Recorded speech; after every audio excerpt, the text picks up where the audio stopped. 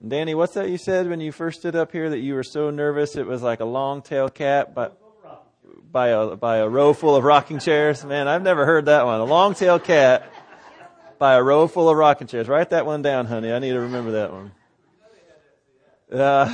I'm sure the cats are nervous, but I've never ever heard that saying before. Sheesh, man, that goes into my book of Johnston County sayings right there.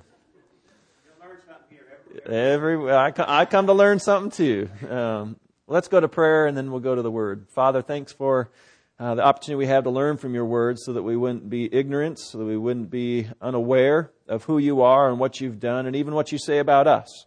And so we pray that you would teach us today by that Word. We pray that your Spirit would be among us. I pray that you would take my mind and my heart and my lips and cause them to obey, only saying what you have ordained for this morning. And I pray this in Christ's name. Amen. If you have your Bible, please turn to Colossians chapter 3. Colossians 3, the beginning of the book talked of all that Jesus did and who He is, that He is supreme. And now the book has swung into saying because He's that and He's done something in your life, if He's done something in your life, then it's going to come out in certain actions. That we would have our mind set on Christ, that would be seeing Him in heaven, and that would cause our hearts to long for Him in His return. That would actually cause us to turn away from sexual immorality, from anger and the ways that we treat other people. And it tells us now in this passage that we saw last week, we are to be exhibiting things like kindness and compassion and love for one another that only comes from Christ. The same way that He has forgiven us and shown us kindness is the same way that we are to be interacting with one another in kindness. That helps cure us of things like complaining, of looking at one another in spite. I was reading this joke. I love to read the jokes in Reader's Digest, and I'll save them, and I read them again and again. And there was this one about this monk who had gone to the monastery, and the rule was you couldn't talk at the monastery, except for every 10 years you could say 2 words. And so the monk goes into the monastery, and after 10 years he gets to say 2 words, and he says, "Food bad." So 10 years goes by again, long, hard work. He finally comes into the head monk and he gets his 2 words and he says, "Work hard."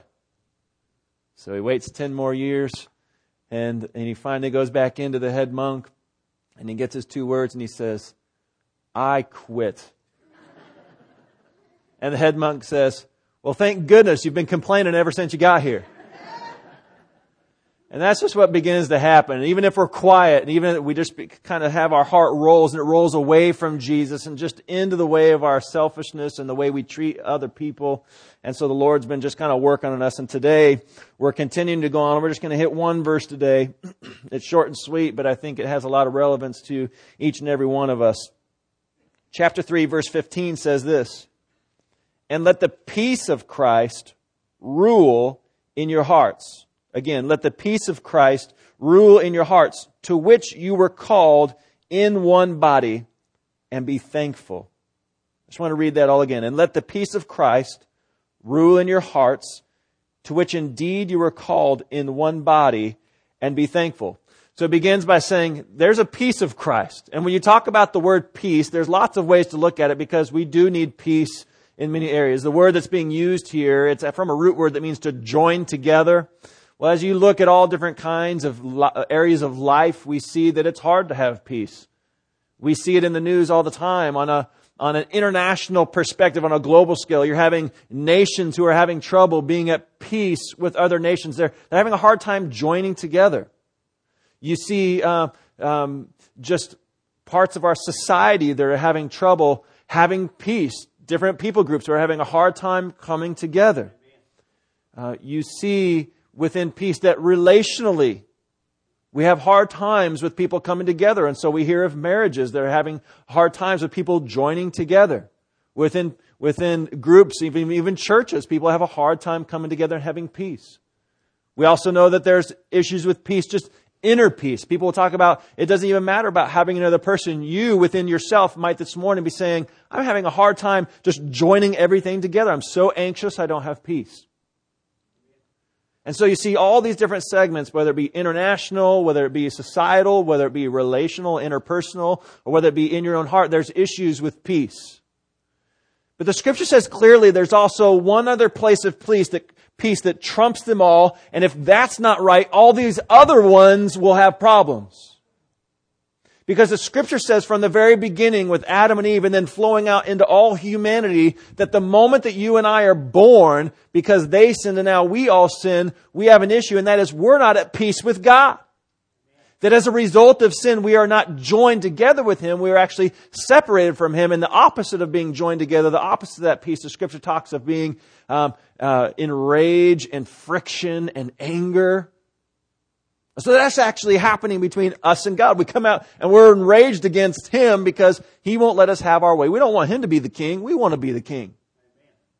And that's what sin has always been.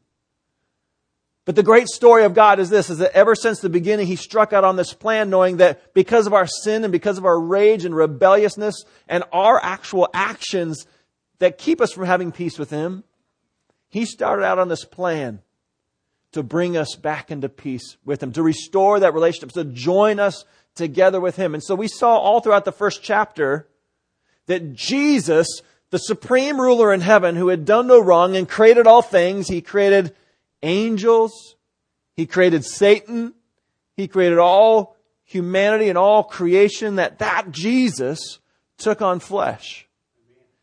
And the Scripture said in Colossians chapter 1 that yes, He was sacrificed, and that by that blood He forgives and qualifies you to be in a peaceful relationship with God. In fact, in that chapter 1, verse 19, it says, "For in Jesus all the fullness of God was pleased to dwell, and through Jesus to reconcile to Himself all things, whether on earth or in heaven, making peace by the blood of His cross." See, there's no other way to have peace than all things in heaven and earth, to make things right and to reconcile them, to join them together in the proper way with God. It demanded that Jesus would come and by His blood make a way of peace. And so throughout Jesus' ministry, He did a lot of things to soothe people in their needs. He went to people who were demon-possessed and cast out the demon. He would go to a blind man and maybe spit in the mud and then rub that mud on their eyes and heal their eyes. And then other times He would just say, "Have your sight," and they would see. He would go to the lepers and He would touch them. He would go to the big, vast, thousands of people, crowds, and say, "Let me feed you," after I just fed you with the Word. See, He would do all these miracles, but those weren't the things that were going to cause people to come back into a right relationship with Him. He knew that after all the miracles and after all the teaching and after all the casting out of demons, all those things by which He showed authority, He had to go with all of His authority and go to the cross and shed His own blood. Because in order to be reconciled with God, you needed a blood sacrifice, is what the Scriptures say. You needed someone to shed their blood.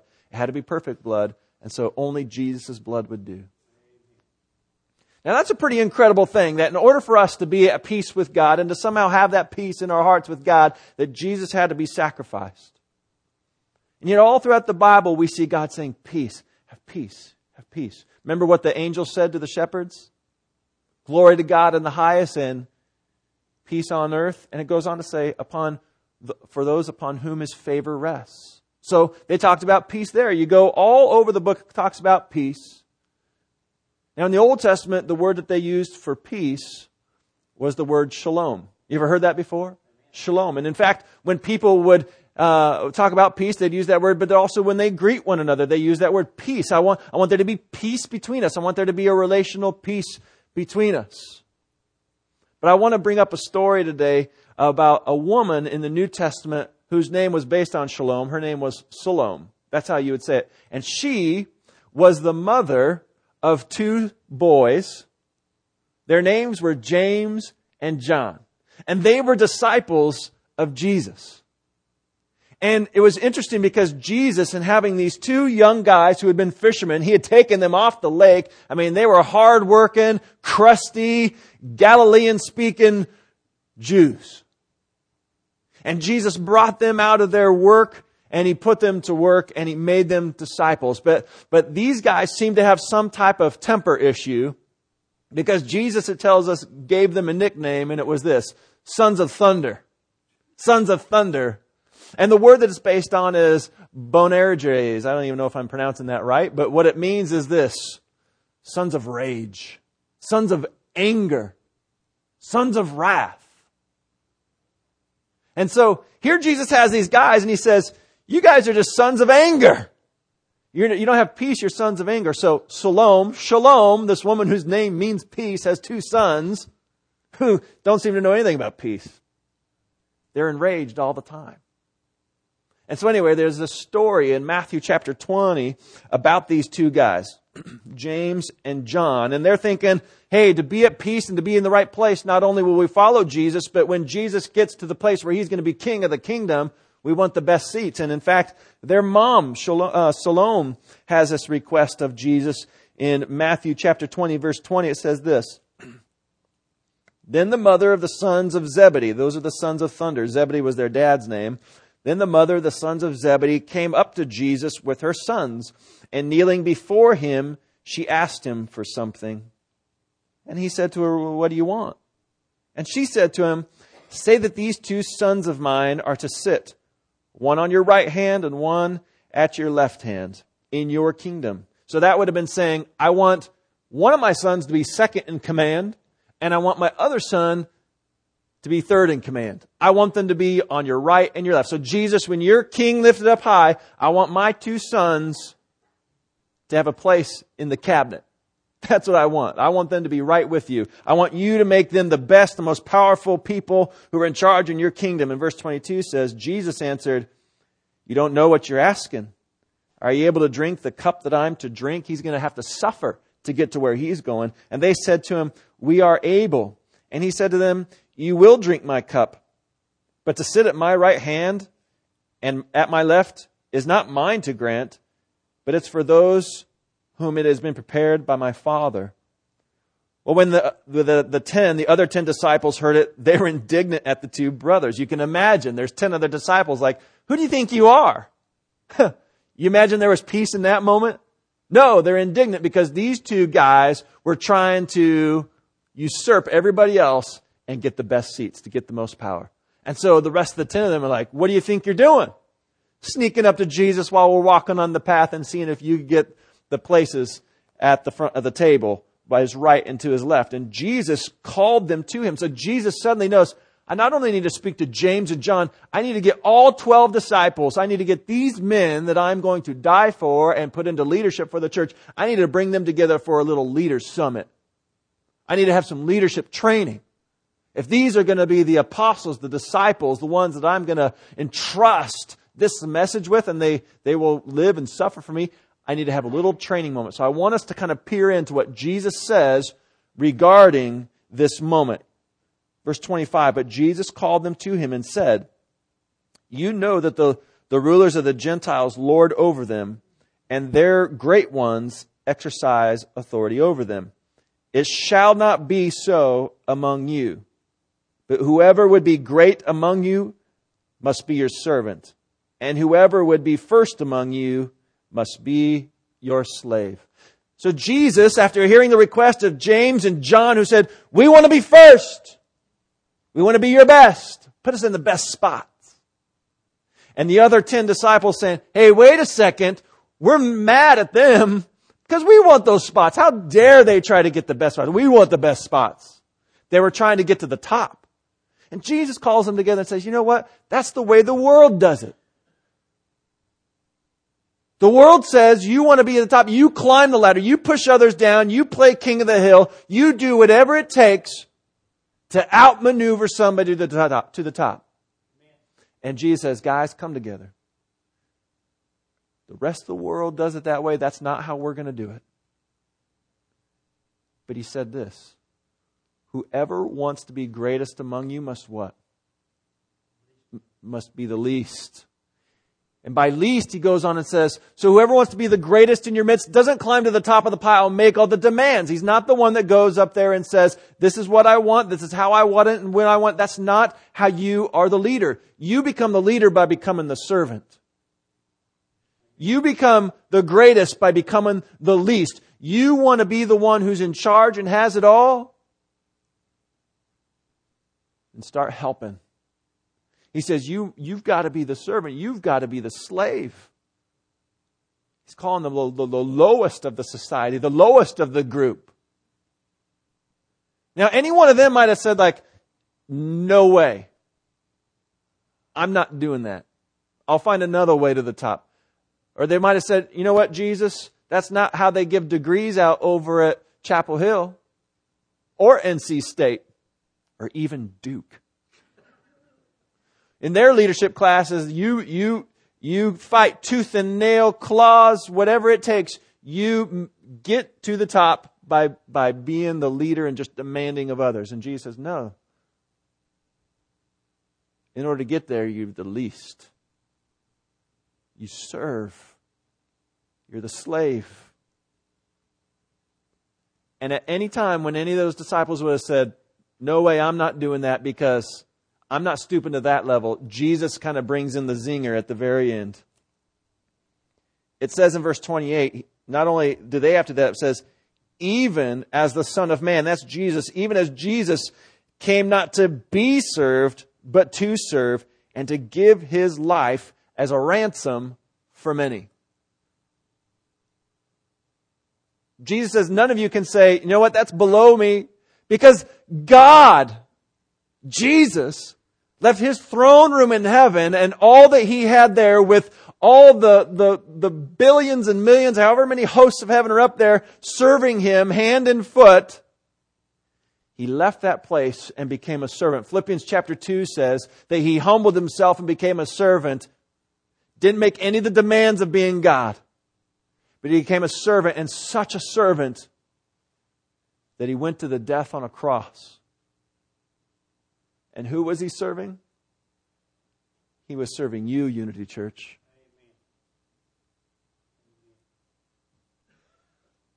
God in heaven came and served you by putting Himself in the lowest spot.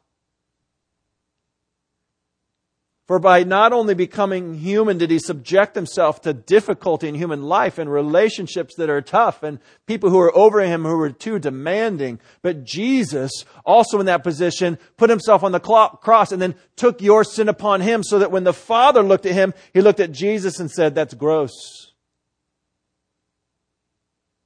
That makes me rage. That makes me have a righteous anger. And Jesus suffered under the wrath of God. That is ultimate service. And Jesus said it was a ransom. He paid the sin of your debt. Well, the great thing is when Jesus humbled Himself and died in that way, He was serving you to wipe you clean, but also then to lift you up so that you can be in relationship with God, so that you could be reconnected, as Colossians said, reconciled, at peace with God. It can happen no other way except for what Jesus did in His ultimate service of you.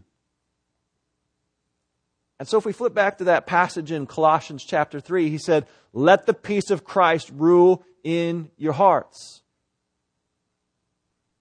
And when you think about what it took to bring you peace with God in your heart, it took Jesus humbling Himself to a place of being a servant, to not just wash feet, but to go die.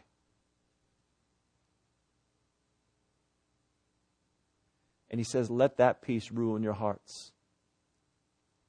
Now right there, yes, He's talking about what we talked about, where it is the peace with God that needs to be said. That is one area that needs to have peace. It only happens through Jesus. But you know what? When you have peace with Jesus, it expands then into the realm of inner peace. When Scripture says, don't be anxious anymore. In Philippians it says, be anxious about nothing, but in everything, by prayer and supplication with thanksgiving. It means prayer. Present your request to God, and the peace of God, which transcends all understanding, will be yours. You know what? You can't even pray if you're not at peace with God. So first you have to be at peace. You have to be saved. And then that expands to say, you know what? Takes care of just that turmoil, that anxiousness in your heart. is that if He's willing to go to the cross for you, He's also willing to interact in every difficult situation in your heart. He says, don't be anxious, because you can give all that anxiousness and just say, Lord, take care of these things. And then it expands that. Not only does it deal with your peaceful relationship with God and the peace in your inner heart, but into your relationships, in the way that you deal with the relationships. You say, well, how should I deal with this difficult situation with my boss? How should I deal with the kid on the playground? How should I deal with my spouse? I got to tell you, even in a relationship like being married, where you are in love with the person, isn't it hard sometimes not to try to one-up them just to be right? You know how many arguments we've had about who was the one who actually emptied the dishwasher? But I just want to be right. And yet the Lord says, you know what? Serve that person. It's not about who's winning the argument. In your relationships, it's not about making sure you're the one who's right. Just go love on people. Go humbly serve them. Act like they need Jesus. Don't try to climb to the top of the pile in your marriage. And in a couple verses, we're actually going to swing this boat, and we're going to talk specifically about marriage. And then it swings into relationship with children. And then also in Colossians, it deals with the relationship between bosses and employees, masters and slaves. But it starts with peace with God, then peace in our hearts, and now peace in relationships. That can't happen if we don't understand Jesus being the servant of all. But He tells us to go into all these difficult spaces and to humbly serve and love others. And then you blow that up into situations that are societal. We're having so many problems with our society right now because you just get people on opposite sides barking at each other. I'm ready to step into that and just say, I'm ready to love somebody. Humbly love. I don't need to prove that I'm right. I want to step into this and present peace through Christ and say, how can I love you better? That would go a long ways, I think. And then we've got all these international affairs that are going on. And I don't know how you sit down with the leader of North Korea and tell him you love him. But I know this, is that God demands that I love my enemies, even in a communist country. And He says that we are to pray for them. Have I been praying for him? I admit, I have not enough. I should be praying that Kim Jong-un comes to Christ. Unless there's peace in him, I don't see peace. And so in all these areas, it all begins with Jesus. And if all those areas of peace begin with Jesus, hopefully then it's just our nickname that's Son of Thunder. Hopefully He begins to turn in us and we become sons of peace. And that our leader is the Prince of Peace. Because from a very young age, we don't act peaceful. In our relationships, we don't act peaceful. When I was about 7 years old, I had my younger brother, who at that time was about 4 or 5 years old. And he held down my older brother, who was about 10 years old. Well, I hit my older brother with a baseball bat. Because we didn't like how older brother was treating us. And younger brother and I, we wanted to make sure that he knew to leave us alone. And so we got him good. Did it fix things? No. We went about in our own way trying to make peace how we knew, and it just caused more rage. I see the Johnson boys laughing. You guys do that to each other?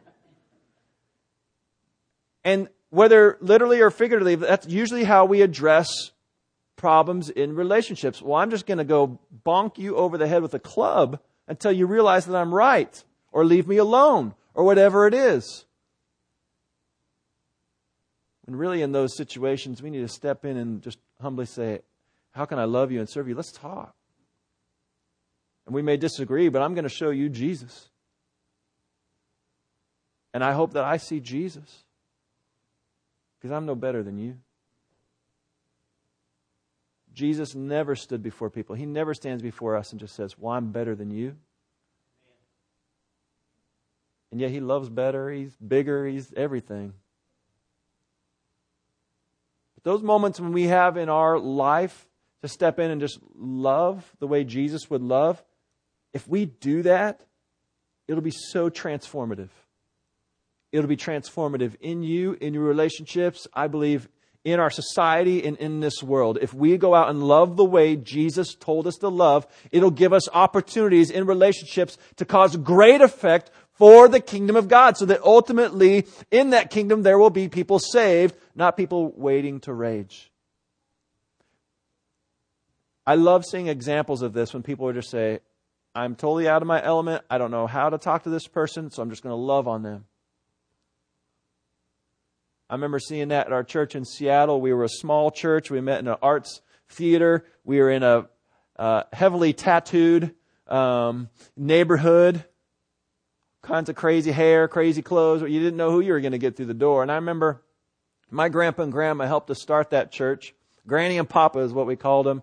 And Granny and Papa, they wanted to come help plant the church. They wanted to be involved in the church, but they didn't know what else to do except to be the greeters. And so as people would come in the door, there were Granny and Papa in their service because, even though they were older, they had more wisdom, they probably had more money, they probably whatever. They said, we are going to love and we're going to serve whoever comes through that door. And so whoever came through that door, there was a smiling Granny and Papa there with a hot cup of coffee and a cookie or a bagel or a donut or a biscuit. And they decided that whoever came through that door, no matter if they looked different, no matter if they smelled different, no matter if they believed different, no matter if they were coming not even for the church but for the theater, Granny and Papa were, because they were at peace with God and they were at peace with what God had called them to do, they were going to love whoever came through that door. And I remember one Sunday, this young couple came in. The tattoos, the weird clothes, this and that. And they were vegan. Yeah. If you don't know what vegan means, that just means they didn't eat animal byproduct stuff. And so I remember they were different. And here's Granny and Papa had grown up in Wyoming. They'd shoot and kill and eat whatever they needed. And in comes this couple, Kevin and Joe. Kevin and Joe came in. They didn't look anything like Granny and Papa. But that first Sunday, Kevin and Joe got a smile, a cup of coffee, a cookie. I don't know if they knew it was vegan or not, but and they came in and heard the gospel. They heard about Jesus. And they were a young Christian couple looking for a church. And later on, years later, and they ended up inviting all their friends, and people came because of Kevin and Joe. And we asked them, what was it that made you come? And why did you invite all those people? They said, the first Sunday we came in and we saw Granny and Papa smiling at us. We knew. And it was that very day afterwards, Granny and Papa said, hey, next week, you want to come over to our house for lunch? What can we serve you? And they said, well, we're vegan. Granny didn't even know what that meant. She said, well, we'll just invite everybody and everybody else can bring vegan. I don't know what that is. She brought deviled eggs. But Granny and Papa were determined. Even though they could have climbed to the top of the pile of the church, they were determined to get on their knees and serve people with a smile, with a cookie, with the gospel, with friendship. Do you realize that's what Jesus did for us? Sometimes I wonder what Jesus thinks of a buttoned-up shirt. Do you think He cares? What if my hair's done right? Cut nice and clean. Do you think He cares? It's probably odd to Him. But what I know is this, is that the King of Kings and the Lord of Lords came to serve me.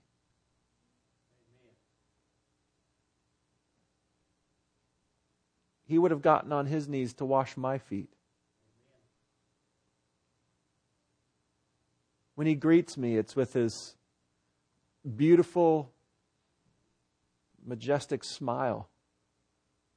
That's not one of those weird, like, I'm just smiling because I have to smiles. He actually loves me. And He asks me to draw close. He says, by the cross, I've wiped you clean. Draw close in relationship. Be close to me. And I want to hear what's going on in your life. Because we're at peace. The Lord God of heaven served me. That makes me feel good. That brings a lot of peace to my heart. And what He's told the church is to turn around and be Jesus to each other and to the world. Even when we don't feel like it, even when they're stinky, even when they look different, even if they wear different clothes, talk a different language, even if they're our spouse and we've just had a bad day with them, we are to love and serve them in humility like Christ served us. This passage wasn't just talking about inner peace, because very clearly it said, let the peace of Christ rule in your hearts, to which indeed you were called in one body. None of these things that He asks us to do are isolated. It's all in community.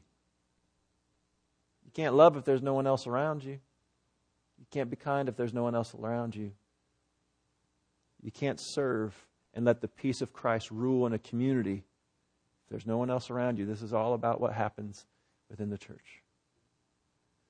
Do you have that peace ruling in your heart, the peace of Christ? The Lord made a way to make that possible, and that was by Him dying on that cross for us. And so today, maybe you just need a moment with the Lord to say, Lord, I just don't feel peace in whatever one of those areas that is. And you can try to go address those areas and it'll fail. It has to be first with Jesus and peace with God. And so I invite you to come and just recognize what He's done for you and to say, Lord, I submit my heart. I repent of my sin, and I pray that Jesus rule me, rule my heart, be my King, and be saved. And if you're a believer and you've wandered away, then that you would lay down sin and come back to peace with God, that you wouldn't be a son of thunder, you'd be a son of God, a daughter